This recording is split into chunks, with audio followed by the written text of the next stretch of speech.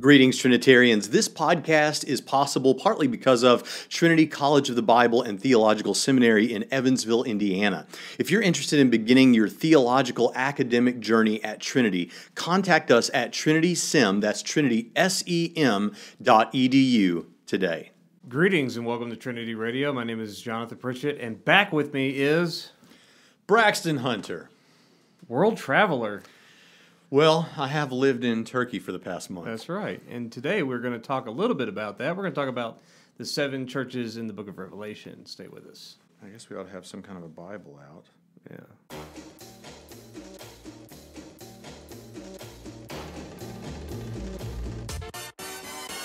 So it's not heresy. It's it's Harrison.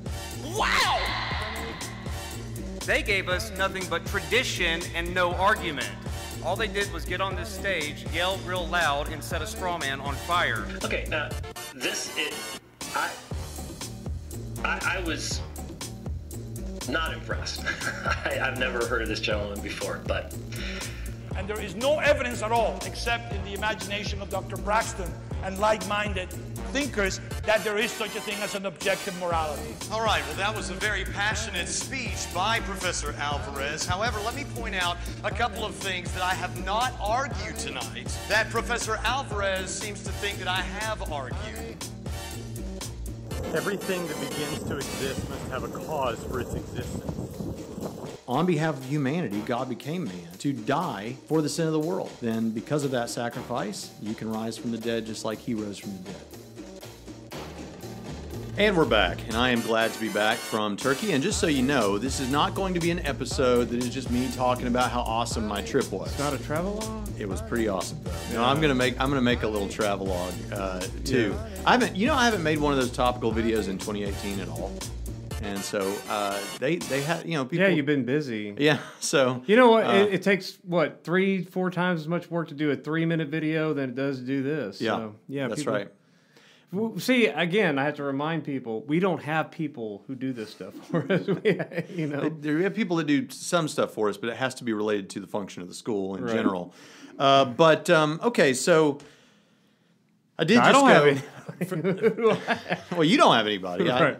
But you come in my office and tell me what I'm supposed to do for the academic department. Right, so anyway, I did just get back from Turkey. For those that haven't seen previous episodes, I was over there shooting a documentary, hosting a documentary with a new friend. I didn't know him before, but a new friend, Stephen Franks, British guy, who we just had a blast. We worked together through the whole thing, and when we got done with the shooting, we were supposed to fly from a town called Izmir back to Istanbul, where we would then get on an international flight a couple days later back to the States. He would go to Canada. He's Canadian. I would go to the States. But he and I decided to rent a car in southwestern Turkey and drive across the entire country. Now, I'll just say this real quick, but it had a connector for an iPhone. He had an iPhone. So I thought, we're stuck with his music this whole time. But he's 67 years old, but he had every band that I listened to. I couldn't think of an artist that I liked that he didn't have their whole catalog. And not because it's a streaming service. Like, he's created his own playlists for all these groups. Right. So we're going across the country just singing and at the top of our lungs. What can make me feel this way? My girl, my girl, my girl, talking about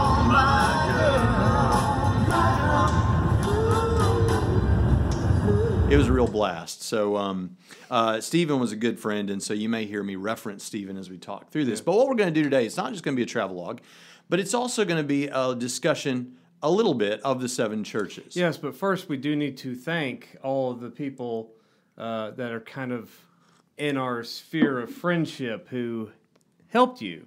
Yeah. While you were doing your documentary. Including yourself. Yes, especially me, because I did a lot of work. Well, yeah, what he's talking about is, so the production crew, the Turkish production crew that was filming all of this and wrote a narration and wrote lines for us at all these places, it became a situation. Now, they did a good job trying to put this whole thing together, and I could never do a lot of what they did, but Yeah, you don't own drones. Right. I'd like to own drones. Yeah. And maybe if you become a patron out there, just click up in the right-hand right. corner We of might here. buy some drones. And, or if you're listening on audio, Get some aerial shots of the Fifth Third building. Patreon.com/Trinity Radio will get the drone fleet ready. But right. but what he's talking about is this production crew had written things, but let's just say it this way, I wasn't 100% satisfied with what it was. And these guys are not scholars, right? This is a production team. Yeah. And so I began rewriting the lines for myself originally and for Stephen, and then Stephen started rewriting his own lines. Well, we were rewriting everything, so somewhere about halfway through this production, we hadn't done the narration yet, which is the majority of each episode of this documentary, just on the lines. So this guy comes to me, and the director, and says, "You know what? We're happier with your narration, with the way you write, than we are with what we've done. So would you write the narration?" Do they actually credit anybody in the production crew with the script or? With the I don't know narration? what they're going to do, and I don't. I mean, did they tell you who actually was the person that? Oh wrote? yeah, I know who it was. You know, I know who it was. No, and like I say, if this isn't the world you live in, they did a good job. But the thing about it is, or they did all they could do. I'll just say it that way. But the thing about it is, he came to me. I think it was a wise decision. I don't mean that arrogantly, and asked me if I would write the thing. The only thing is that would mean about 16,000 words in a week and a half. Yeah. And not just 16,000. I can write 16,000 words. I'm not trying to be braggy, but this would be a lot of research and academic writing. And so I rallied the Trinity Radio crew, as I would put it. And so I offered certain people the opportunity. If I did not offer you, it's not that I don't appreciate your scholarship. I just may not have thought of it as I was in a third world country trying to film a documentary. I just thought of who first comes to mind. And the people that came to mind, obviously Jonathan. I wrote one completely by myself, and then I added another half to most, because you guys that gave it to me didn't give me the word count I asked for. You did once. Nick did once. Second Yang did once. So we basically have a group effort that makes up the narration that I actually say on screen. Yeah. So we had, let's see. So let's just walk through the churches. Okay, Ephesus was Second Yang. Smyrna's me. Pergamum is Jonathan. Mm-hmm. Thyatira, Jonathan and Austin Long. Let's see. Sardis is Matt Chisholm. Great job, Matt. Philadelphia was Keith Sherlin. Incredible job, Keith Sherlin. Wouldn't expect any less. Laodicea was Nick. Did I cover everything?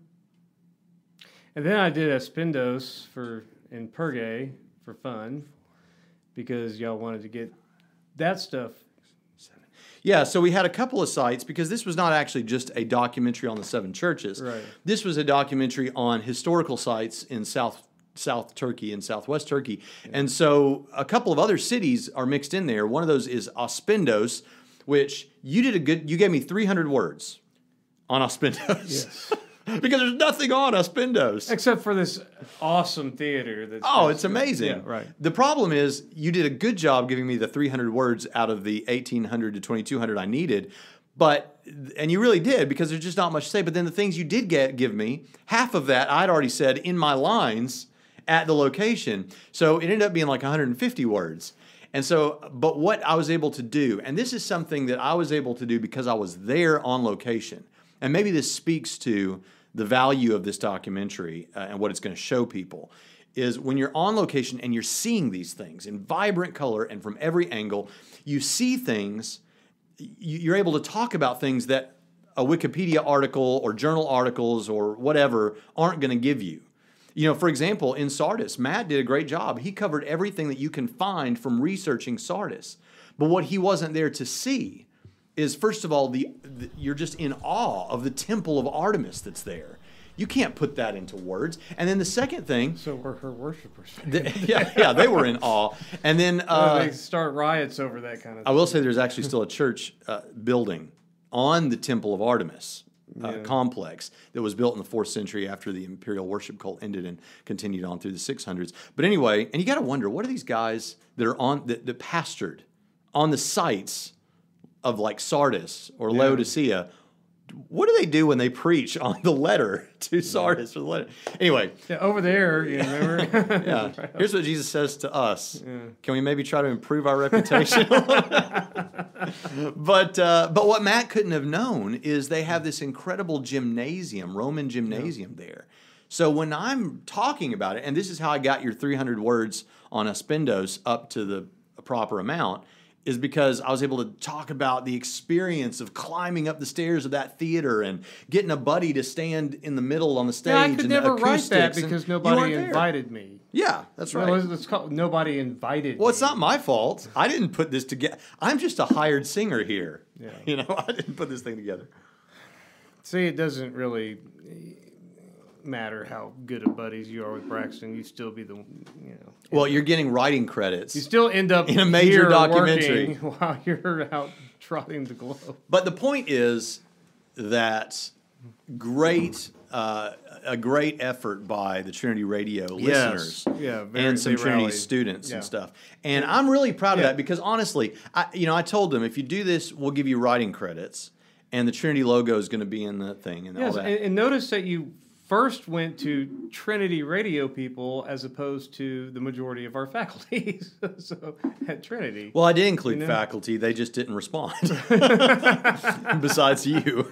Including Leighton Flowers. Right. Hello. Yeah. But thanks a lot, Leighton. You know, he had 5 Google Hangouts that day, I'm sure. Right. But the thing about it was, I don't think they did it just because of the writing credits. Because they're good people. I think they did it because they love the kingdom and they love us.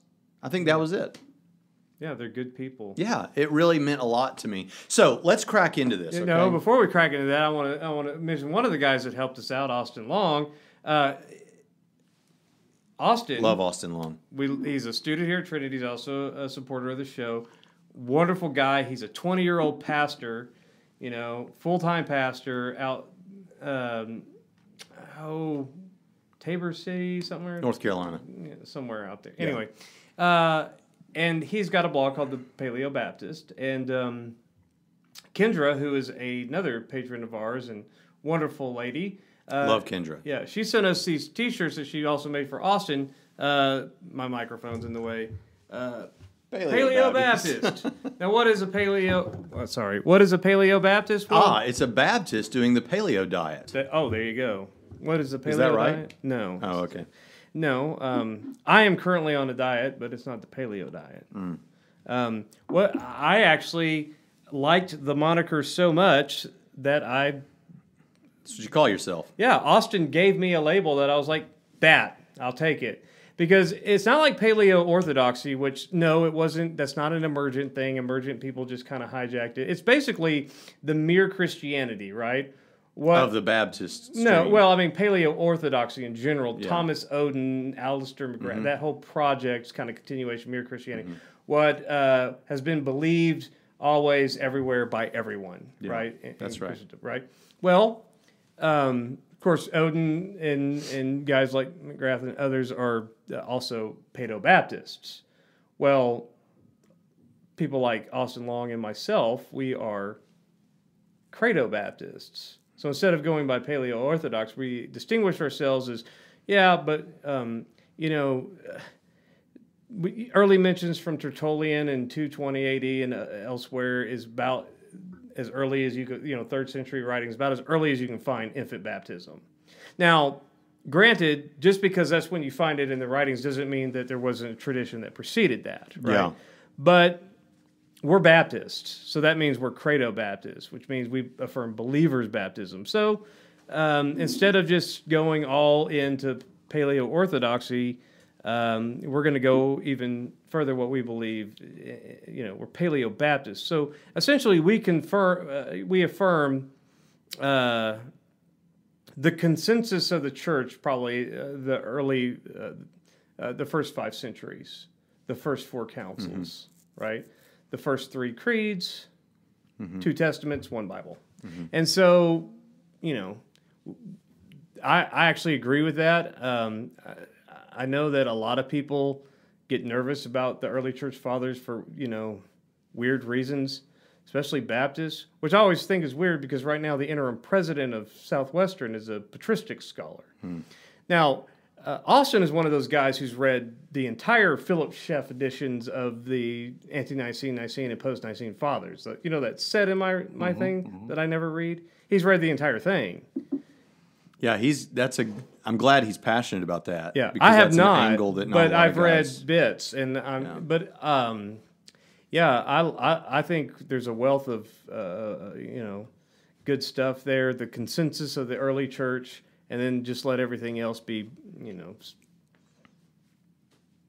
it's interesting to debate and have fun, but it doesn't define historic Orthodox Well, it's Christianity. interesting that and I you- think that's a good idea, and that's why I was like, yeah, I can go along with that. So it's like, yeah, I mean, I can go to a Calvinist and say, most, not all, but most Calvinists I could go to and say, you believe everything I believe, I just don't believe everything you believe. I can go to an Arminian, you believe everything I believe, I just don't believe everything you believe. I can go to a Catholic, you believe everything I believe, I just don't believe everything you believe. So it's kind of that whole thing. But people think of ecumenical folks and ecumenical Christianity and ecumenism in general as a horrible thing. I don't think it's a horrible thing. I don't think it's a dirty word. As a vice president of academic affairs at a multi-denominational school, I get on with everybody. So there's Paleo Baptist, and we appreciate Yeah. the T-shirts. That's Say really something, the main thing. And we appreciate Kendra, Yeah. too. Is she the one that actually sent them to us? She designed them, I think, didn't she? Yes, she designed them. She's an artist. Excellent artwork that she does. Yeah. She shows it to us on Marco Polo. She sent and then she also, in addition to sending us the shirts, she sent me metal straws. Metal straws, like they're using in California because they Yes. don't want to throw away the plastic and Right. kill the dolphins? Right. Really? Yeah. Did she send one for me? No. Dang it, Kendra. All right, that's okay. I don't want to carry around. You a metal don't make straw. we were talking about that when that was a thing, and so I was making Yeah. a bunch of jokes. Yeah. So it's really just to tell me to be more. Well, hey, look, environmentally there's friendly. an equality in the world here because I got to go to Turkey and film a documentary, And you I get got a metal straw straws. from Kendra. Yeah, that Everything balances. no, So- that's not balanced at all. So anyway, If that it's helps you interesting- sleep at night, it's interesting that then you bring. fine. It's interesting Yeah. that you bring up this church councils and all these kind of things because and baptism, sort of indirectly, because we're talking here about the church at Ephesus real quick, and the church at Ephesus. Let's just read the relevant data. It's the angel of the church in Ephesus, right? The one who holds the 7 stars in his hand, the one who walks among the 7 gold lampstands, says this: I know your deeds and your toil and perseverance, and that you cannot tolerate evil men, and you put to the test those who call themselves apostles, and they are not, and you found them to be false, and you have perseverance, and have endured for my name's sake, and have not grown weary. But I have this against you. See, I think maybe a lot of people think that if Jesus wrote a letter to the church, he'd just say something like, I know the plans that I have for you, that kind of thing. But no, there's a mixture here. But I have this against you, that you have left your first love. Therefore, remember from where you have fallen and repent and do the deeds you did at first, or else I am coming to you and will remove your lampstand out of its place unless you repent. Yet this you do have, that you hate the deeds of the Nicolaitans, which I also hate. He who has an ear, let him hear. Okay, so... Interesting. Jesus, like a lot of people, will say something very kind. It's like he's like the consumer politician. My friends on the other side of the party, blah, blah, blah, wonderful men that they are, but... Well, and perhaps the way Jesus approaches these things has had an effect on culture. Yeah. Which is that if you're going to criticize someone, sometimes, if you can, say something nice. Yeah. Puff them up before you knock them down, right? Well, and in their case, what does he like about them? They don't tolerate evil men. Yeah. They test people who claim to be apostles. Yeah. So they're interested in doctrine. This is an interesting thing. Affirm the good where you can. Right, but for people that listen to theology podcasts, this is maybe good for us to hear, because what he's saying, as best I can tell, is you love to make sure that the doctrine is sound. You love to make sure that everybody's saying the right things and they are the right things, and you don't tolerate evil men, and all of that. But you've left your first love, and it's kind of like the heart isn't where it ought to be. Are you going to say that they replaced relationship with religion? No, I hate that moniker. Right, I've good. said it. Good. I was I've trying said to- it. Christianity is a religion. Deal with it. It is. I was just going to say, is that what you're about to say? Have No. they- have One of they- the first conversations you and I ever had was in my living room, and Yeah. I said something about the relationship religion thing, and I groaned, and because I hate when people say that. Right. It is a religion. Yeah. If a religion is defined, okay, I could go off. If a religion is defined as that which binds you to reality, which is how a lot of major world religions textbooks define it, I think that's perfectly fine. The beliefs that bind you to reality, that make sense of reality for you. It's more than a worldview, and it's a religious worldview. And Christianity is that. It just happens to be the right one. Yeah. You know, I think there's a fear that, like, well, it's Phariseeism. But I do think there was some of that going on at Ephesus. Yeah. So you've left your first love. That would be a difficult thing to hear. But interestingly, at Ephesus, of course, you have the big theater there where there was a big protest over Paul because he was preaching against the idols, and that was hurting the economy there, and all those kind of things. There's a lot of interesting stuff there. Maybe John's burial place is there. Yeah. Maybe Luke's burial place is there. There's a lot of interesting stuff. But yeah, I mean, John was practically writing from Ephesus when he wrote his gospel. That's according to tradition, which I affirmed that. And Mary is said to have lived there in the last days of her life because John is, Jesus tells John to take care of his mother, right? At Lester Ben Witherington. What does he say about that? That's Lazarus. That's Lazarus, because Lazarus is the disciple that Jesus loved. Okay, but we're not going down that road. This is why Trinity Radio episodes are so long, because we often do go down these roads. But what I don't affirm, and I doubt you affirm, is, okay, so they're really proud. This is like the number one tourist site in the entire nation. Well, yeah, but I mean, it's got so much. Well, right. You're benefited with, who did you have if you're the church at Ephesus? You had none less than Paul, John, Aquila and Priscilla, Apollos, Timothy, all of these people. And you got John's burial place, probably. And here's why they don't have Mary. Why don't you think they have Mary's burial place? I don't know. Because they don't want to miss out on those Catholic tourists who are paying that Catholic tourist money who believe that Mary ascended. I got you. But they have Mary's house. You got to have a site for Mary. Yeah. You know why they have a site for Mary's house? Because some German nun in the 1800s never been to Turkey, had a vision of where Mary's house was. Ah, well, that's how that happened. So if you believe that, then they have Mary's house. But anyway, I mean, that's kind of like the 3 different tomb sites for Jesus' burial in Israel. It's like, which one do you want? Could be none, But it could be one of the 3. It could be none of the 3. Nobody knows. No, here's what you do. I've been multiple times. You've been. Here's what you do. You go to the Garden Tomb to get the feels, right? Yeah. Here, this feels like what it would look like. And then you go to the Church of the Holy Sepulchre for what is more likely, probably. Even though I say exactly the opposite in a book that I wrote once called Blinding Lights. Change your mind. Yeah, I changed my mind. Which means you're probably right. Yeah, right. No, I mean, I was like, why can't this just give us an image of a first century tomb and leave it at that? You don't have to say that his body was in here. No, you have no idea. You don't, but it's nice to know that maybe. Now, I'll get to that in just a second. There's something I want to say. The reason I brought up this was we're talking about church councils. Mm-hmm. The Council of Ephesus, which was held in 431, was at the Church of St. Mary in Ephesus, and it still is there. Interesting things about this. So this church, talk about standing where someone stood.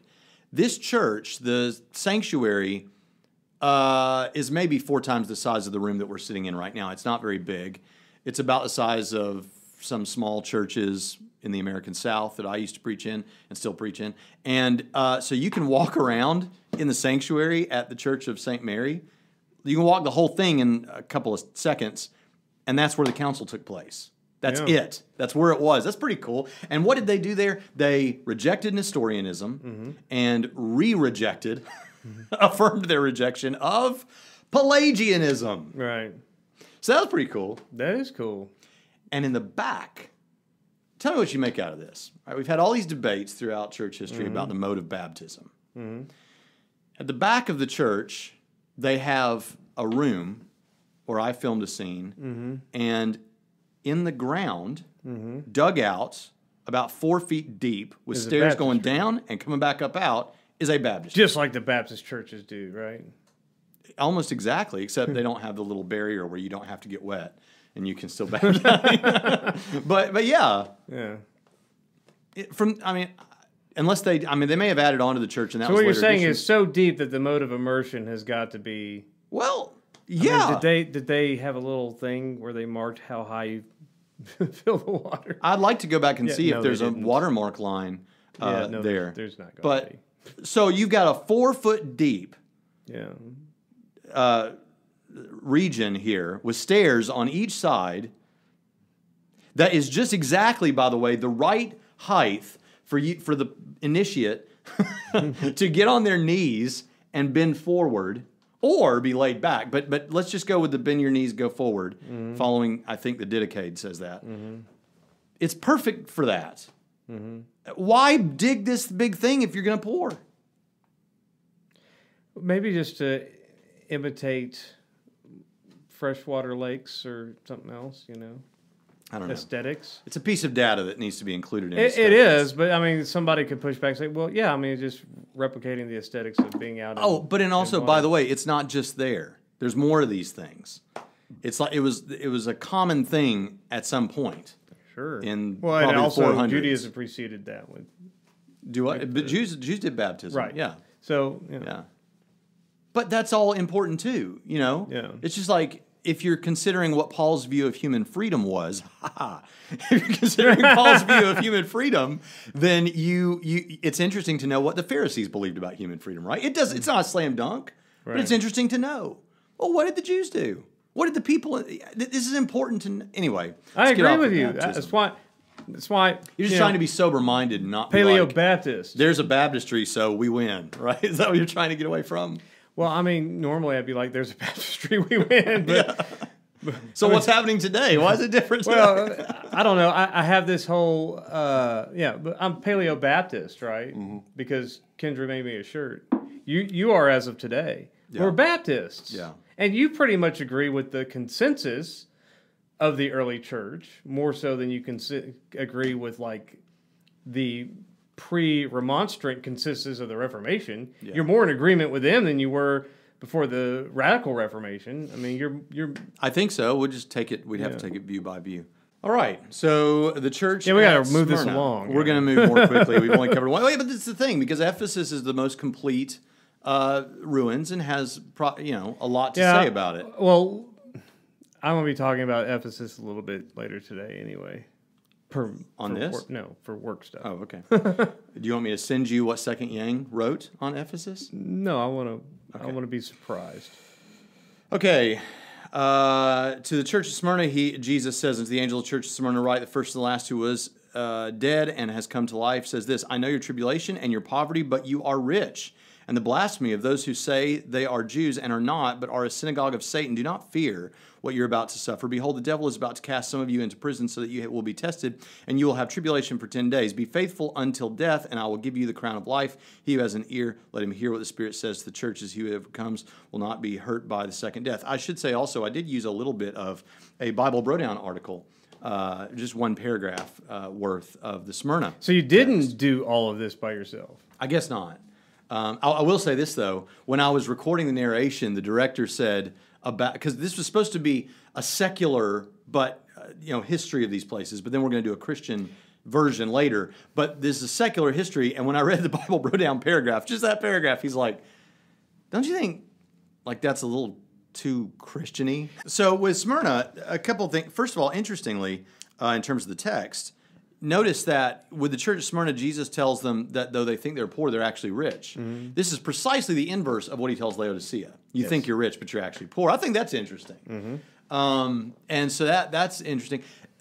There's not... the church at Smyrna, he says, they've been persecuted. They're going to be persecuted more, and you're going to be persecuted for 10 days. Now, that's interesting. Yeah. 10 days. Now, obviously... the book of Revelation has a lot of imagery, but in these letters, you don't get as much of that kind of thing. 10 days was most of the scholars seem to think 10 days is a first century euphemism for a little while. Mm-hmm. It's not literally 10 days, but a while. Mm-hmm. But what I think is interesting about this is the historical account of what happened to Polycarp, which I think, it could be embellished or it could be all miraculously true. But Polycarp apparently had a vision or a dream that his pillow was burning on fire, and he interpreted this to mean that he was going to be burned to the stake. And sure enough, a few days later, some guards show up and they want to burn him at the stake. So they're supposed to come take him to be burned at the stake, and he says, by the way, I'm talking about Polycarp because he was the bishop of Smyrna. And so he and a direct disciple of John. So he says to the guys that come to arrest him, I'll tell you what, let me make you guys some food, and I'm going to go pray. He says, okay. And after he does this kindness for them, they're like, why are we going to kill this guy? So they take him to the executioner, and the executioner's like, why do we need to kill this guy? And so the custom was to nail Polycarp to the stake. But he says, there's no need. I'll stand right here and burn to death. And he says something like, I've faithfully served Jesus all these years. Why would I turn my back on him now? Right. And so they burn him. And here's as the story goes, that the flames, a wind kicked up and the flames wouldn't touch him. But they formed like almost a cocoon of fire around him without harming him at all. And the Jews, even though it was the Sabbath, were like, dadgummit, we're going to work. And they went and got a bunch of sticks to throw more onto the pyre. Yeah. And he still wouldn't burn, and so finally they run him through with a sword. Now, what do you do with a story like that? That's a good question. It's not scripture, it's church history, but what do you do with a story like that? Is that Christian embellishment, or is that what happened, you think? Probably some mixture of the two. A mixture of both? I mean, yeah. I mean, because you could almost kind of see. I burn a lot of wood in my backyard, right? Yeah. I love my fire pit, and so I've seen fire do weird things. Just if you play with fire enough, you see weird things happen with the wind. I mean, this is in Evansville. There's nothing blocking wind anywhere around here. Just flat corn. Yeah. So I've seen fire do all kinds of crazy stuff. So I mean, you could almost see it just as a occurrence. Yeah. Something kind of like that would happen, but could be. I mean, it could be a little bit of embellishment, but it could also be, I mean, things like that. Now, you were in one city where the wind just did all kinds of crazy stuff. That's the next city. But with you're right, and here's the thing, I have no reason to doubt this, because do we believe miraculous stuff happens or don't we? Yeah, we do. So you've got a guy who's a disciple of John, who's the bishop of Smyrna. He's being completely faithful.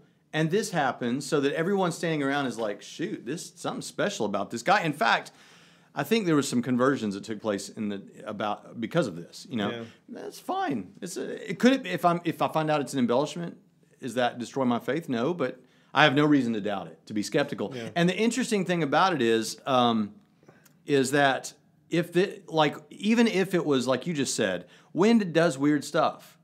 Some people say the timing of it is providential, right? So that's important to mention. So anyway, I just want to say that about Smyrna. When you talk about what's going to happen, it did happen. This was a correct prophecy, and they were. There's not when you go to Smyrna today, as you'll see in the documentary, if you watch it, which you should. It's in downtown Izmir. Izmir is the intellectual capital of Turkey, and it's in a downtown area, and it's not very big. Maybe a couple of city blocks big is how big it is. And there's not much there. You can go down underground. There's some tunnel systems there. It's interesting and all, but there's some Greek stuff written on some stuff. I mean, there's Greek stuff from the ancient Greek stuff. world? Yeah. Wow. Amazing. But there's not a whole lot there. But it is cool. I mean, these were mostly, Roman twins, Hellenistic Greek cities. Yeah. And a lot of them very cosmopolitan for the time. Yeah, I mean, Smyrna was actually in a different location originally, but in the first century, it was at the site we were at.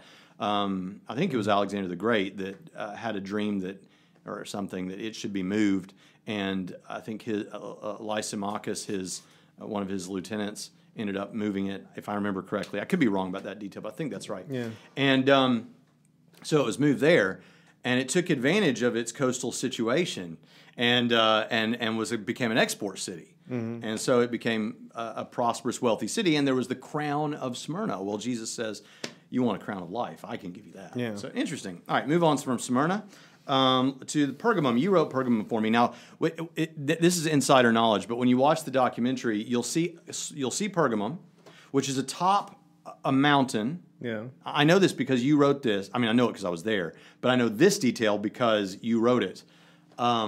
It's on a hill in a valley, 16 miles from the Aegean coast. Yes. Yeah. And I almost remember the name of the valley, but I don't. A lot of them were the Lycus Valley. I don't think this was the Lycus Valley. Anyway, but it's on the top of this hill, and the That's wind. where you build it. It's for the Acropolis. I mean, you have it. Yeah, got to be on top of the hill, and particularly this place because they had like a temple for everybody, an altar for everybody, Yes. and it was like a one-stop shop. If you wanted to go, so you had the altar of Zeus, which we still have today. It's in Berlin at a museum there, and maybe Alex, our German listener, isn't he still living in Germany? He could go see the altar. Actually, he can't. They've just shut it down. But anyway, Sorry, Alex. Yeah, never mind. You should have already done this. You haven't done it. It's too late. Never mind that, Alex. But they had that there, and it could be seen for miles and miles away because it's massive. Then you also had Athena, who is the patron goddess of the city for wisdom. You had Dionysius for pleasure, and you had the theater there, and steepest theater in the world, 70-degree angle. Yeah. Did you write that? Well, yeah, discovered that in the research. Yeah. Oh, by the way, I want to thank all of our friends who recommended that we become Logos users. That was really helpful with this. Yeah. So and we noticed where it was helpful for you writing, right? Well, here's the thing. When you told me you need to write this, okay, so what I normally do is what all the research books say. You start with your encyclopedias and dictionaries. And here I am getting up. It's like, I got to do this first. Here I'm getting up to that bookshelf. And it's like, wait, I got this Logos software. Yeah. Let me just type it in and see if it comes straight up as I'm flipping through a bunch of pages. And sure enough, it gets you all that. So it's not a commercial for Logos software, but I mean, like, I don't mind buzz marketing for Logos software. They gave us huge breaks because we're academic people. But I mean, it's like my first instinct was to go grab the hard stuff and the hard copy but stuff. Then you realized I have this way. And it pulls it all up very neatly for you. So it's like, yeah, we were late to the party by a decade probably, but hey, fashionably late. Yeah. So I'm glad that it was a good time for me to become a user of Logos. It helped us out, and so. But back to Pergamum. So, if you wanted to go if you wanted a problem and you needed to speak with a god about this, you could do no better than to go to Pergamum if you lived in Asia Minor, right? Because you had the altar of Zeus. I mean, who else are you going to go to? So, Asclepius. Yeah, Asclepius for medical things, healings. If you were sick, all you needed to do was lay down on this floor and snakes would crawl over you. Well, then you also have to bring your little casting, your clay casting of the body part you wanted healed. Like Was that here? You had Asclepius here. This was his place. Was there, but it was also in Corinth, and they found more of those castings in Corinth, but probably some there too. Yeah, you couldn't do both. It's just like Disneyland and Disney World. You couldn't do all the attractions at both parks, or else nobody goes to the other one, right? So here you get the snakes. So you didn't see the body part, No, but you had that. So if you needed medical healing, Asclepius. If you needed general things, Zeus. If you needed wisdom for some decision, well, you go to Athena. And then after you've done all that, you're worn out. So enjoy the best entertainment that Pergamum has to offer. So go to the 70-degree angle theater, and then go to Dionysius. That's like the staircase in the old Newburgh house. That's right.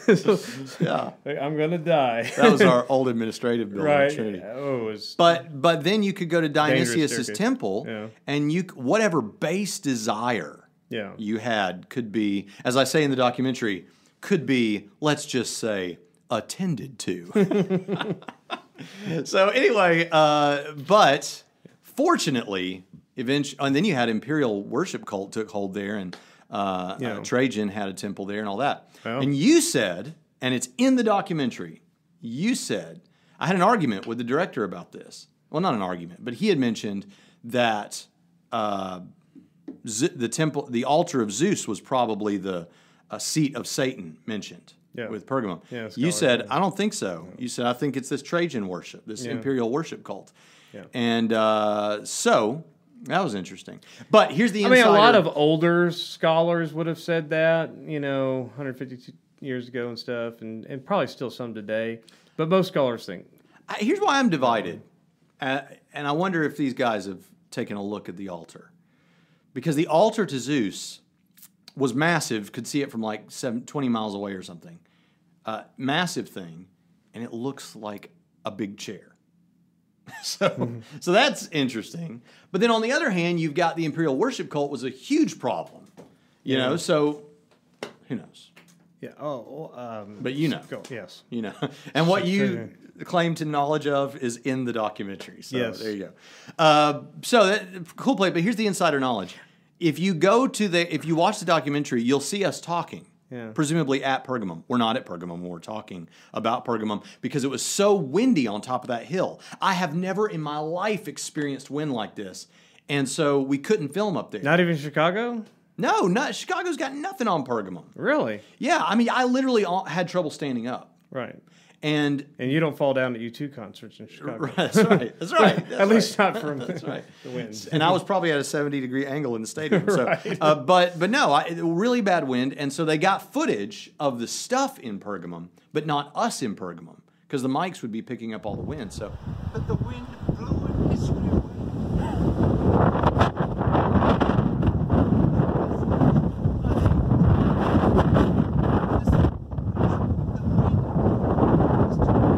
anyway, that was interesting. So there's Pergamum. We didn't read the text on Pergamum. We got to truck through. Thyatira, is it Thyatira next? Yeah, Thyatira. Thyatira. The angel of the church in Thyatira, right? Interesting on that. Smallest city, longest letter. Yeah, I said that. I didn't check you either on that. I just assumed you were right. The Greek word count, yeah. The Son of God, who has eyes like a flame of fire and his feet are like burnished bronze, says this: I know your deeds and I your love love to be and faith and fact-checked. service and I love to be perseverance, vindicated that your from deeds other of late people's time. are greater than at People first. spend their time proving me right. It's great. Oh, I'm Okay. sorry, you're reading the Bible. I should No, shut go. up. Go ahead. Tell us about Thyatira. No, what's interesting, no, because you got to read the passage to talk about it. So Okay, read it again. all I was right. talking over you. Okay, but I have this against you. Okay, well, now what he likes about them is No, their deeds start were at the better. beginning. Their deeds were no, better. You start at the beginning. To the angel of the church of Thyatira, write, the Son of God, who has eyes like a flame of fire. And his Now, feet are why like is this burnished bronze, important? says. Now, why is that important? Well, I know why. Yeah, well, I know Because why, I read too. what you wrote about Right, it. because well, there's a conflation of a Greek and Lydian guy that just most people know Apollo, right? And so, but there's a description. Are you going to talk about Tyremnus? Tyrannus, Apollo's, yeah. So, but there's a description of him, with how his feet are bronze and rays of light and stuff. And what John writes here is a description of Jesus. Yeah, and Eyes because blazing like fire, and he was feet of referred bronze. to as a son of A Zeus, son or of- son of son God. of God, yeah. And Jesus is the Son of God, Right. right? And so I just think that was awesome. It is really cool. Yeah. Did you know that prior to researching this? No, because Well, you can't know everything, but that's Right. cool. You learned from this process. I learned that little bit about the background detail of that. That's awesome. Yeah. And you'll never read that passage the same again. No. I know your deeds and your love and faith and service and perseverance, and that your deeds of late are greater than at the first. Okay, so there's progress, right? But I have this against you. But that you tolerate the woman Jezebel, who calls herself a prophetess, and she teaches and leads my bondservants astray, so that they commit acts of immorality and eat things sacrificed to idols. I gave her time to repent, and she does not want to repent of her immorality. yeah. Behold, I will throw her on a bed of sickness, and those who commit adultery with her into great tribulation, unless they repent of her deeds. And I will kill her children with pestilence, and all the churches will know that I am he who searches the minds and hearts, and I will give to each of you according to your deeds. Yeah. And Jesus killing children. Well, children of her adultery is people that share her follow bed. after. Yeah, her. Right. but do you want to say something about this? Well, I Was mean, that woman's name really Jezebel? You think? no. It's a casting back to the Old Testament. Yes, but I do believe that there was a woman who fancied herself a prophet or prophetess. Interesting. There was a nearby oracle outside of town where a prophetess did her thing. But again, that's one of those things. Was she that? No, it seems like she's part of the community of believers that was taking on herself, kind of in the same a way. false Echo, prophet. Yes. yeah. So while it's interesting that there was a nearby oracle, I doubt that she was the facilitator of that.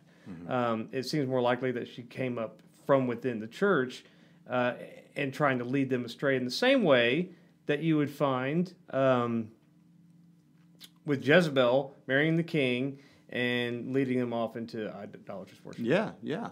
And there probably was some sexual immorality, actual sexual immorality. There's always involved in sexual this. immorality with pagan worship. I mean, that's like... Well, that's one of the things something that, to say, that I said last year Yeah. sometime, and you were like, that's a really good point. Yeah. When you have a weird cult or a false religion, oftentimes It's sex sex, is yes, right in the middle right. of one of the motivators. Yeah. Not every case, but most of them. Most of them. But so I have an interesting... By the way... And who is the famous Thyatira lady? Who's the Lydia? You talking Yes. about Lydia? Because of the purple? Yes. Yeah. And what did God do when Paul was talking? Opened Opened her her heart. heart. That's right. Yeah. Yeah. Bible stuff. That's right. That's Bible stuff. No, it's cool because you can actually... Because the history is that they made dyes there. And they made a purple dye. Yeah, a cheap purple dye. Yeah, but it wasn't like they used a mollusk or something to get the dye typically for purple. Well, yeah, because that would give you the royal type purple Yeah. that they did in some other cities. But But they had one that was what we today call turkey red. yeah, Now, when you say Yeah. turkey red, is that the red that's on their flag? Turkey red? that's what they. Because that's red. Yeah, no, that's not. Okay, there's a dye that's purple that's called turkey red. Yeah. Okay. Well, it comes out. You can get it to come out Yeah. purple, Yeah. So and it was cheaper. if you go to... But see, the reason why people think that she wasn't in Thyatira and had gone on to Philippi was because Thyatira was a very industrious kind of place, and a lot of the... Well, even today, it's settled in the middle Yeah. of downtown. So there's a lot of of a big city. In the ancient world, there's Reasonably big. a lot of trade guilds, and these trade guilds would meet. Mm-hmm. They would assemble. You could say they were an assembly, right? Mm-hmm. And so it's not just like artisans who share a similar trade get together and have a banquet to celebrate Mm-hmm. themselves. There was also pagan. The gods were mixed in everything. Religious worship was a part of the trade guilds. Right. It was, And you weren't going to be a everything functioning of part of it unless you were. Right. And since she was Is that what happens right. today with certain civic societies? Interesting Yeah. question. And so yeah, and so she probably it was easier to apply her trade away from there, so that she, as a worshiper of the true God, wouldn't have to get mixed in with Yeah. all of that false worship. So that's interesting that she would. It's very interesting. And this Tyremnus that we mentioned about, he was on the coins, which tells us that, number one, he was obviously a patron god of the city. He may have been the big deal there, Right. and he probably, because he's on the coinage, had to do with the guilds. Well, they got and because it was it was like the industrial part. They were granted permission to print their own coins too, which is why a lot of the coinage is found there. As other places, But let me tell you something for you pastors that preach on this. This would be, by the way, a good show for people that are going to preach through this stuff to listen to, because it gives you the or to historical watch your context. documentary when that comes. Yeah, out. yeah, but we're talking in a little more detail about some of this stuff. Yeah. And almost any town in southern Turkey, there are a few things. So if a church member says, "What about this place? Tell me about this place," you can say the following and almost always be right. You can say something like, "Well, there was probably an original Hittite settlement there in that city, and then after the Trojan War, Greeks settled there, and then after the Greeks, Alexander. Well, in the midst of that, the Persians came. The Persians came, and then after the Persians, Alexander the Great came, and now we have this Hellenistic Greek stuff back again. And then after Alexander the Great, the kingdom of Pergamon came. Then the Seleucids. Then in 133 BC, big year for the Romans. Yeah. The Romans came. Right. You can say that.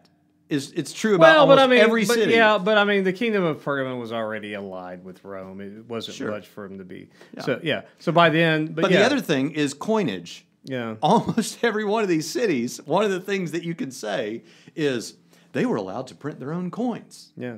And had pagan gods all over those the first coins. time we heard that was Emperor worship all over those coins. First time we heard that was in Ospindos, Yeah. and we were like, "Oh, that's interesting. They one of the first cities to have coinage. That's amazing." Look at that. By the end of the trip, we were like, "Yeah, so what? That's everybody." Not impressive And anymore. Ospindos has like the great theater, but not mentioned in the Bible. Yeah, there was a couple of sites So, that are in I the mean, doc yeah, that we're not talking right. about here. Ospindos got thrown in, and Pergame because of the Pergame is mentioned in the Bible. Right, in Acts, not in Revelation. So those two, but Ospindos really not mentioned in the Bible, but got included. Paul would have certainly known about Ospindos. It was a city of note. Yeah. And it's in a region he passed. I mean, he sailed into Antalya, what is now Antalya, and then you can't go there and not know about Ospindos. Well, yeah, and because of the way that the theater has been preserved through the centuries, I He mean, would it's have known just about the theater. It's amazing. Yeah, it's not. Would have as been big. nice to see it myself in Well, person, but just looking Now even that's at a the good pictures. thing. That's an interesting thing because the theater in Ospindos is not bigger than the temple or the theater in Ephesus. No, but and it's not as ornate as the theater in Pergame. But what's interesting about that theater is it's so well preserved. Yeah. So back then they would have been like, "Oh, it's a great theater, really impressive theater," but they wouldn't have been as impressed with it then as we are now Because what how we're the impressed condition. with is that it's preserved. Yeah. You know. And they still do stuff there, but this is not about Ospindos. And did you listen to an orchestra while you were there? I didn't get to do it, but the day that we filmed in Ospindos, that night they had an opera there with full orchestra and everything, and the governor for that province even came to it, and our film crew filmed it. So it's going to be in the documentary, but I wasn't actually there that night because our hotel was like an hour and a half away, and we were not invited to come back. So you do what the director tells you. Right. But anyway, Thyatira. The interesting thing about Thyatira, I'm not going to say. I don't say this in the documentary because it Is wouldn't it Thyatira or be Thyatira? Thyatira. It's Thyatira. We It's both Thyatira. said both all through this. So It's Thyatira, but I'll tell you what, the English pronunciation. we're getting like latent flowers here with our words. What's wrong with us? Well, but this okay. okay, we haven't recorded in a while, so This is Thyatira. our but, latentisms are coming out. yeah, but here's the thing. We're normally more How do you say the one that starts with an L? Laodicea. Okay, you said Laodicea. Yeah. All right. I would have looked at the Greek and said Laodicea, Laodicea. But they were like, "What are you guys saying?" The people that live there, what are you saying? Laodicea or Laodicea or whatever. How do you want it? And they're like, "Yeah, the way we say it is Laodicea, Laodicea." So, Yeah. Okay. so I'm just saying it's. Who cares, right? Right. I'm saying it the way that John MacArthur and everybody else says it. How about that? Anyway, so it sounds like a great trip. Thyatira. Yeah. I won't say this in the documentary, but most unimpressive ruins of the whole bunch. I'm serious. We were there. And he's banned from Turkey. Well, no, I mean, if I'm going to be banned from Turkey, it would have been preaching in an underground church and seeing 7 people saved. not this. Amen. But seriously, really unimpressive ruins. I mean, maybe if it would have been the first thing I saw, I'd have been like, "Oh, look, these stones are thousands of years old," or blah blah blah. But it was the last We thing. can go pick up a rock anywhere. And Yeah, well, I know, but you know what I mean. But this is at the end of the trip, and I'm looking at it, and I'm like, "Yeah, big deal. Can I go to Right. that Starbucks over there?" That's what I was, and there's nothing really. There's no like big feature or anything. They were having trouble figuring out what to shoot at Thyatira. Oh, I forgot because we missed a couple of weeks. We told people we just ramble on long anyway. So Well, it doesn't good. matter. Okay, so let's just be done with Thyatira. Okay. So Sardis, I'm not going to, well, to the angel of the church of Sardis write, "He who has the 7 spirits of God and 7 stars say this, I know your deeds and that you have a name, that you are alive, but you are dead. Wake up and strengthen the things that remain, which were about to die. For I have not found your deeds completed in the sight of my God. So remember that you have received what you have received and heard, and keep it and repent. Therefore, if you do not wake up, I will come like a thief." Now listen to me, Internet. "I will come like a thief if you don't wake up, and you will not know at what hour I will come to you. But you have a few people in Sardis who have not soiled their garments, and they will walk with me in white, for they are worthy. He who overcomes will thus be clothed in white garments, and I will not erase his name from the book of life, and I will confess his name before my Father and before his angels. He who has an ear, let him hear what the Spirit says to the churches." All right, so now, Sardis was the one that Matthew Chisholm wrote most of, and it was probably my second favorite site. Really? Maybe. Because it had the Roman Gymnasium, which was unbelievable. It also had the best remains. It has the remains of the Temple of Artemis. There was a Temple of Artemis in Ephesus. The one in Sardis is really complete. And, well, not complete, but really well held together. That's not even true. It's just impressive, okay? There's columns. There's like a bunch of columns still standing really high, and you can see the whole layout of it the way it is. But there's a church still there on the site. I think I said that earlier in the episode. But the gymnasium was cool, and we filmed the intro to the show there. So what's kind of funny, this is kind of being on a film crew, it's kind of like this. So Sardis was like the second to last place we went, but it's where we filmed the intro. So we're saying, like, in that Roman Gymnasium, we're about to set out on a journey through southern Turkey. And in our heads, we're like, I'm so glad this journey is about done. Right. So, but anyway, so Sardis had a reputation for being alive, but they were dead. Strengthen what remains. If you don't watch, I'm going to come to you. Now, here's an interesting thing. Sardis was a 2-tiered city. And the second tier was way up there on an Areopagus. Way up. Like a couple miles away and way up. And then the lower part of the city was way down below. So the lower class were literally lower class. Oh, I went crazy with the puns with this in the documentary. I was like, please forgive me for this. I know you're distracted by the timer. We'll get it right. Okay. But no, I'm distracted by that you said Areopagus instead of Acropolis. Well, you're right about that.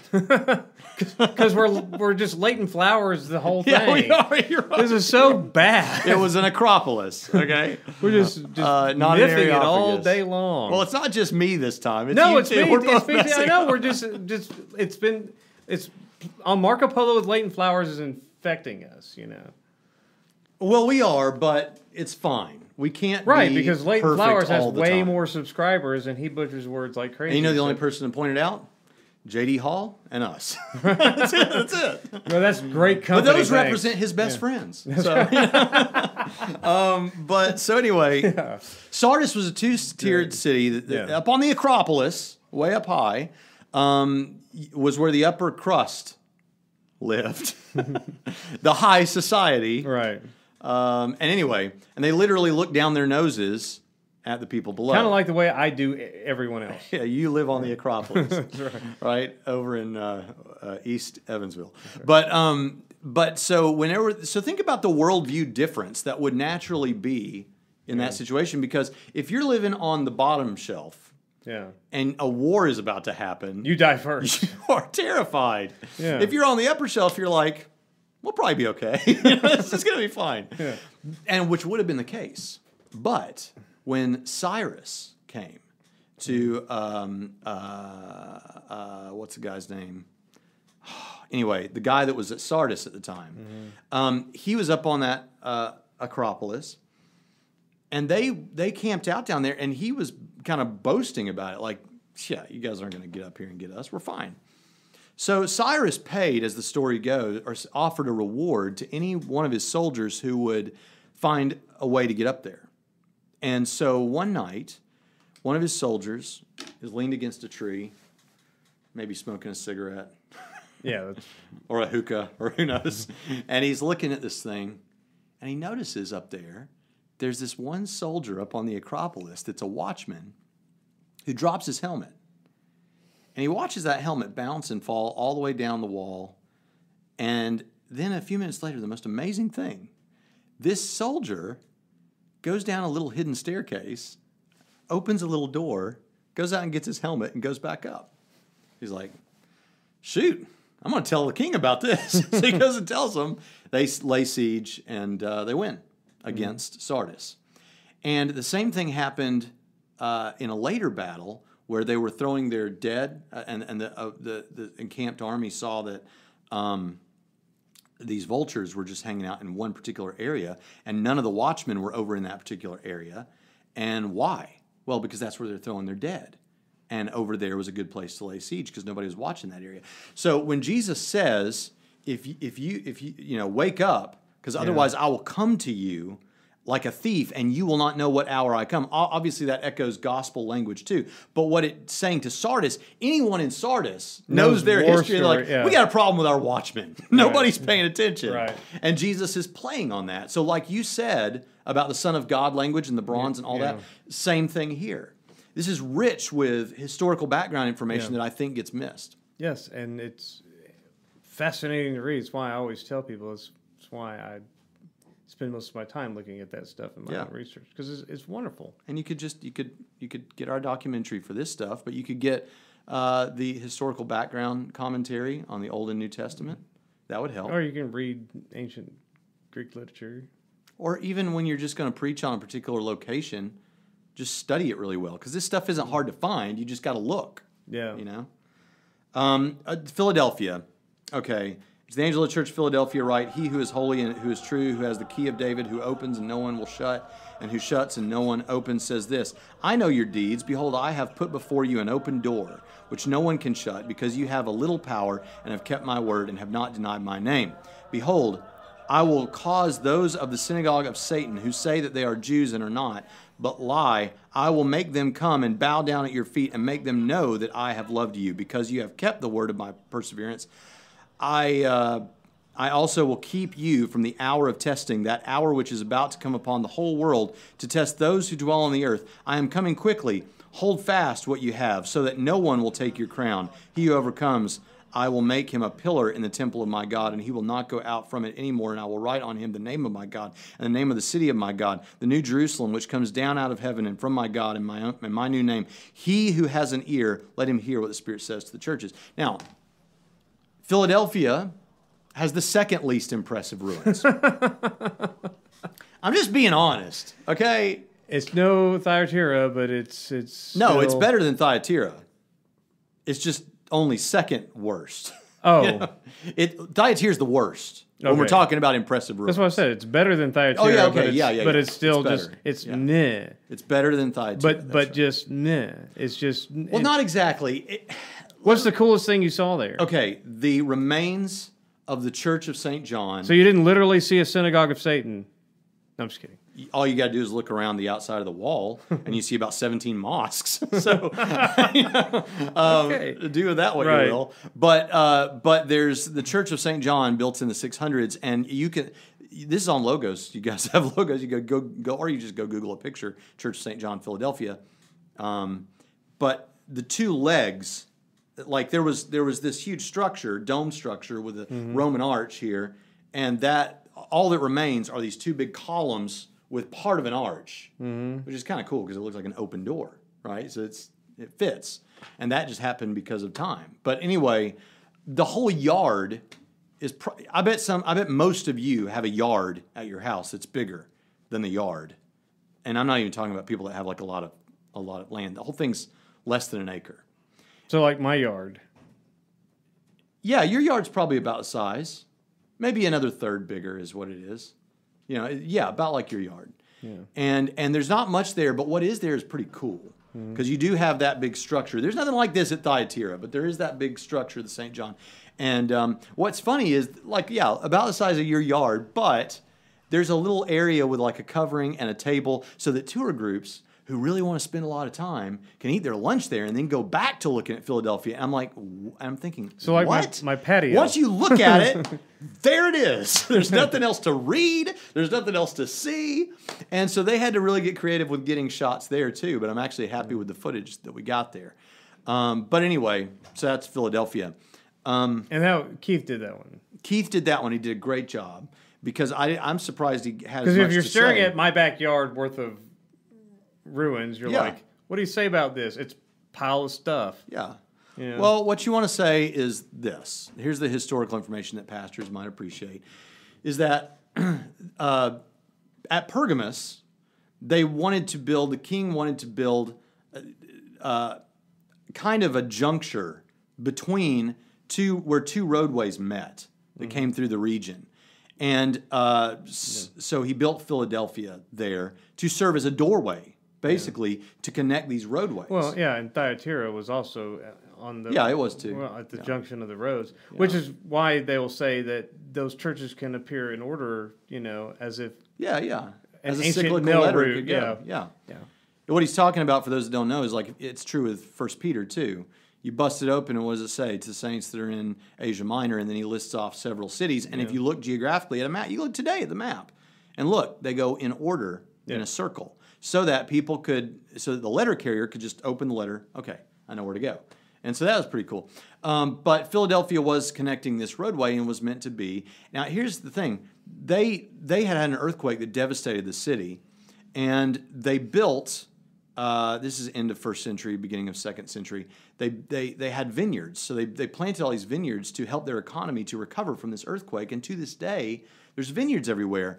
But Domitian had them cut down half of their vineyards. Just a jerk. Just an awful person. But you can go to the vineyard site, and in the documentary, I'm envious because Stephen, my co-host, had this really cool line where we went and found these vineyards, and he's walking along in between this aisle of these vineyards, and he's talking about it, and it had multiple cameras. So there's him talking to the camera, and then when he gets done, he looks up to this drone, and this drone pulls away and twists so that you see all these vineyards. It's awesome. So he got a better. He got a really shot. cool. Yeah. I got some pretty cool shots myself. Let me just say, really technical and difficult shots, but that one was one I was envious of. Yeah. So there's Philadelphia. It's a much easier way down than I came.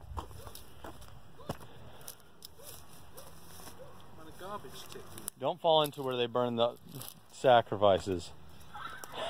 You filming me? Yeah. Are you kidding me? Don't fall. Stephen. You made it. Thank goodness. Wow. Anything else to say about Philadelphia? They were pretty good. Yeah. If you're gonna get one of the letters, that's the one you That's want, one. right? Maybe Smyrna. Yeah. But so Laodicea. Yeah. Get it right. To the angel of the church in, this is how I said it in the narration, Laodicea, right? The Amen, the faithful and true witness, the beginning of the creation of God, says this: I know your deeds, that you are neither cold nor hot.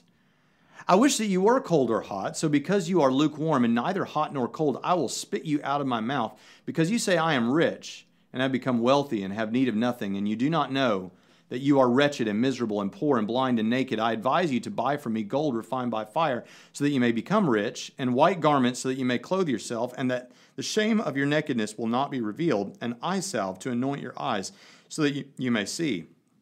Those whom I love I reprove and discipline, therefore be zealous and repent. Behold, I stand at the door and knock. If anyone hears my voice and opens the door, I will come into him and will dine with him, and he with me. He who overcomes, I will grant him to sit down with me on my throne, as I also overcame and sat down with my Father on his throne. He who has an ear, let him hear what the Spirit says to the churches. So that's the last church. Now, Okay? that's what Laodicea does to people. Yeah. There's a really awesome church at Laodicea that they would not let us film in. But it was the Really? most complete church. Here's the theory among pretty much everyone involved, all the Turkish people and all the Iranian people on the crew and these archaeologists and stuff, is what do you do, Jonathan, what do you think you would do if you live in a system where you have actual money, like gold coins, there's no virtual banking system, and you're on top of a hill looking at a valley, and there's all these other cities out there, like 3 or 4 cities in your line of sight. Hierapolis is over here, a couple down here, and you see that an army, like say Alexander the Great, or later on, They want your stuff. and they're coming and they're killing. You're seeing them ravage all these cities, and you're thinking, can we beat that army? We can't beat that army. We got to run. We can't take our gold with us, because if we take our gold with us, it's going to weigh us down. And if they catch us, they're going to get it all. So what are we going to do? Hide it. Hide it. And the most obvious place to hide it is to bury it. And you would bury it under a building. The theory of why it is a 25-year prison sentence if you pick up a rock at Laodicea and leave with it. A 25-year prison sentence. And the reason why we were not allowed to film with a production crew inside the church there is because the belief is There's money there. it's under that church. Wow. That's pretty interesting, isn't it? Or under that church is Ancient Aliens. One of those two. Well, I don't know which one. Yeah. I know which one Matt Chisholm thinks. That's right. So anyway, Laodicea was a banking city. Mm-hmm. It was also a city where they would dye wool black. Also, and so they had a fabric industry there. And they had a medical school that had innovated an ear salve and an eye salve, but the eye salve got all the attention. So when Jesus says to them, the inverse of what he said to the church of Smyrna, you think you're rich, but you're poor. Yeah, the people there were physically, materially wealthy, even the church people. But he was saying, yeah, but you're actually poor in the way that matters. Right. And so he's playing off the fact that they're a wealthy banking city. Yeah. When he says that they're naked, he's playing off the fact that they had a fabric industry. Yeah. And when he says that they need Like that. that they need an eye salve, he's basically saying, you think you've got this eye salve and you're so great. No, you need an eye salve. And it's the kind that I can give you. Right. Pretty cool. But of course, the thing that gets all the play with Laodicea is the lukewarm water. Mm-hmm. And they stood between two locations, one location that had natural hot springs and one location that had cold water from the mountains. Mm-hmm. Both of And which are useful. very useful, that's right. Mm-hmm. And also, by the time that the pipe system is still there, you can look at it. Yeah. And what you can notice Aqueduct is system there's and all that. silt built up in there and weird Minerals. things and stuff that were there then. So not only is it lukewarm, but by the time it gets to Laodicea, it has picked up this mineral. It just tastes horrible. Mm-hmm. Now, what's cool is if you go across the valley to Hierapolis, where the hot springs and stuff are, and Pamukkale, and it's beautiful, you can drink that water, and it tastes like carbonated water. I'm serious. Exactly carbonated water. I wouldn't know. I wasn't invited. Well, that's why I'm here. You're fortunate that God has blessed you with someone to tell you about it. To rub it in your face for, No, we're doing a show. We're informing people. No, So that's for the camera. I live with you, man. So I'm not that. I don't. You don't feel like I rub things. I don't rub things in your face. So anyway, also I didn't plan to talk about this because we're not talking about Hierapolis, but that's a biblical city too, and we did go there. We didn't film there, but at Hierapolis, because of that phenomenon, there is a tunnel there that they call the gateway to Hades, and for a long time, and the reason they call it this is because you go in there, you die. And actually, that's true. You go in there, you will die. Really? Because the lime deposits or whatever it is that's causing that gas, there's a gas that comes up. And you can drink the water and stuff, but the gas rises to the top of that cave at about chest level. So if you walk in there, you die. So the gate to Hades, Yeah. But these two guys claimed to be divine, and the way they got away with it was, or the way they tricked everyone was, they said we were able to go to Hades and return to tell you about it. What they had figured out was just go in there and crawl, and then come back out standing up, and then you convince the masses that you're divine. Interesting, huh? Yeah. So Laodicea, lukewarm water, which was a fitting image for their spiritual state. It's not necessarily that it's just gross. Yeah. That's what everybody says. It's what you pointed out. They're not useful, Right. right? So anyway, so there you have it, the 7 churches. All right. There's a lot more I could say about the trip, but we wanted to make this helpful too. Yeah. So share this with a pastor friend who's going to teach through Revelation. Otherwise, he's going to do what most pastors do, which is just say about every one of the cities, this was a crossroad city. This was a crossroad city. This was a crossroad city. And now he can say more. Yeah. All right. I've enjoyed this time together. Check out the other Trinity Commission podcasts like Leighton Flowers, Soteriology 101, The Bible Bro-Down with Billy Wendelin and Matt Chisholm. Check out the And- Paleo Baptist blog. Yes, with Austin Long, and we should thank Kendra for that. And then Become a patron. Become a patron. Click.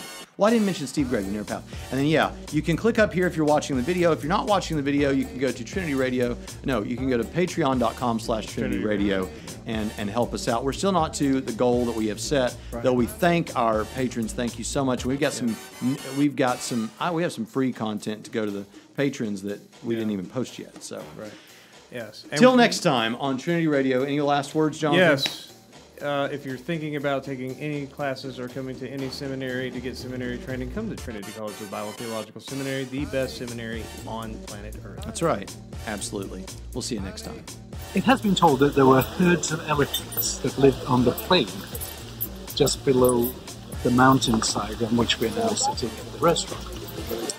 And this prompted them, because obviously elephants are an unusual animal to find in this spot, this prompted them to pray to them as deities.